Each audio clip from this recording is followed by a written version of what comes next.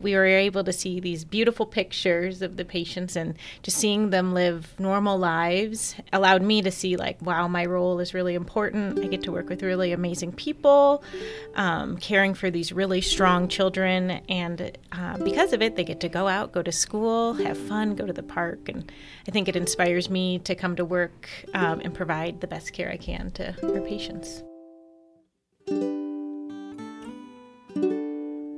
Listen to the full conversation this Thursday. It'll be available on the Apple Podcast app and the Voices of Duke Health website, www.listeningbooth.info.